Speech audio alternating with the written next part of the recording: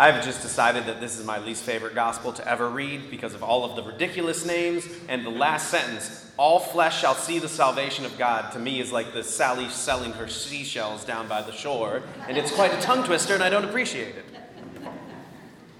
Now that you know how I really feel, I want you to ask yourself a question right now. Are you confident? I like that answer. All right. But if so, why?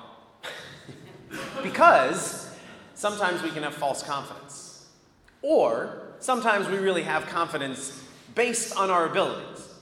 You know, like maybe you have self-confidence because you have a ritual in the morning that you stand in front of the mirror for like 5 minutes and you say, you're good looking, you have a good personality, and doggone it, people like you. Maybe, I don't know, it's what I do, but no, it's not your thing, it's fine. Or maybe you have a certain set of skills that you have honed over a certain number of years in your profession, and you have confidence in your ability. Either way, maybe you have confidence like St. Paul. Now, St. Paul has confidence because he has the Lord God Almighty on his side. So I hope you have that confidence. But it's only the second week of Advent, so I want you to be aware that we only have 20-ish days left until Christmas. And there are supply chains, so, get on that Amazoning. But Paul, like many children, wants it to be Christmas already. That's what he's telling the Philippians, okay? The church at Philippi, that's what he's telling them. He's like, guys, I want it to already be the end. Like, I need this to be Christmas now.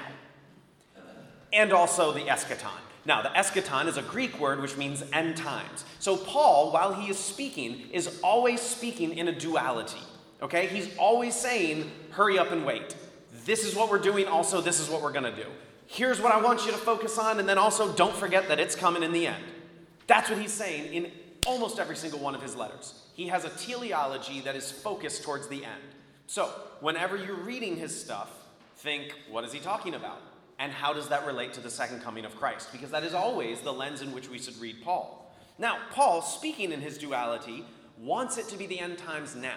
And he says one reason. Well, it's because it's the day of Christ.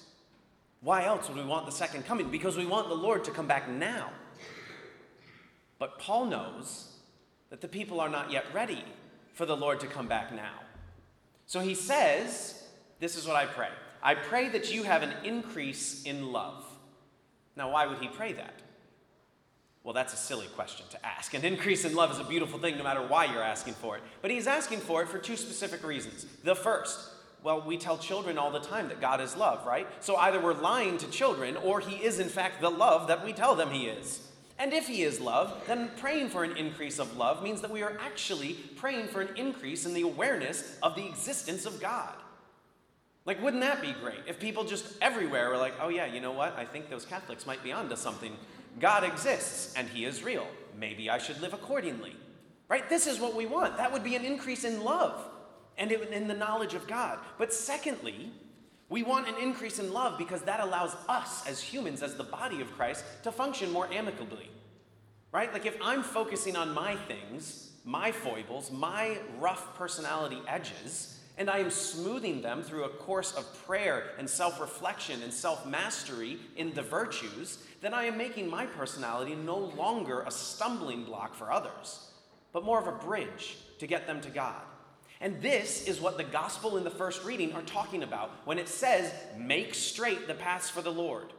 Fill in the valleys, knock down the mountains. We want everything on a level playing field for everyone so that they can easily get to the Lord. We don't want obstacles in front of their way. We don't want them to have something that prevents them from getting to the Lord.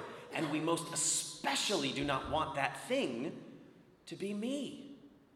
I don't want to be an obstacle for others. So therefore, I work on my stuff, and therefore I am better. Right? And then I no longer become an obstacle, but I am a straight path for others to see the Lord. So this is what Paul is talking about. This is what the first reading and the gospel are talking about today.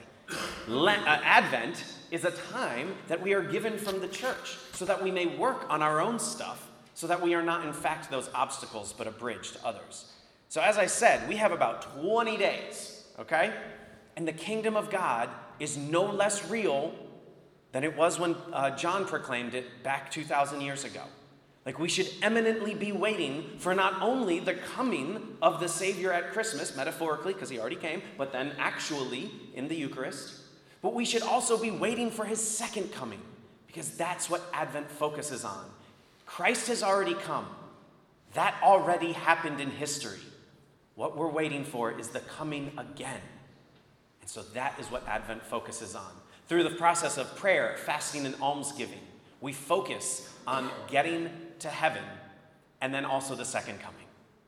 So, my brothers and sisters, as I said, it's only a little bit away, and also we have no idea when the second coming is. So, be prepared for both, okay?